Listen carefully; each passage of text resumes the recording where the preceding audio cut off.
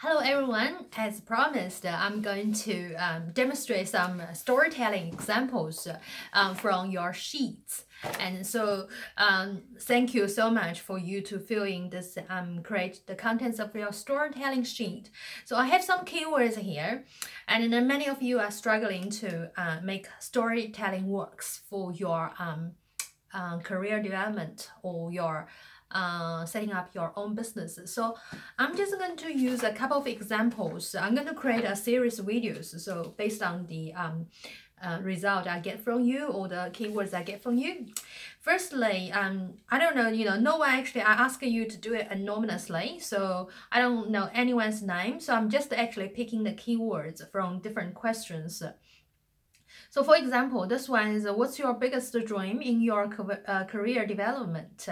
And then someone putting, oh, I'm confused. I want to change my personality because it's not all going. So looks like this is your biggest dream.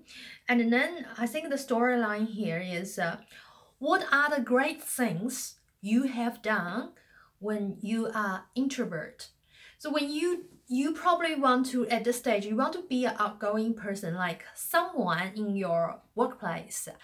But however, your personality is an introvert. So pushing yourself to become someone else, like your colleagues or your friend, isn't going to serve you to make your own unique success. So what we actually need to identify is what are the great things you have done when you are yourself, which means an introvert. So there will be stories there. So that's why I can, work with you to actually get the storyline out, and then the purpose of having no story presented to different people like your managers or your audience is to make people aware, even as an introvert, you can still be successful.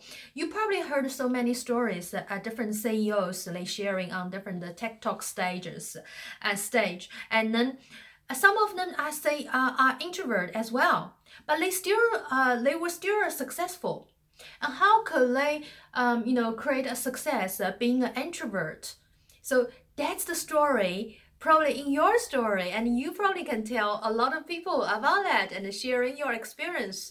And you never know, maybe your manager is also an introvert, and then also maybe she or he also struggle with that. So if you don't tell your story, you can never know where your audience is and how many people you can resonate.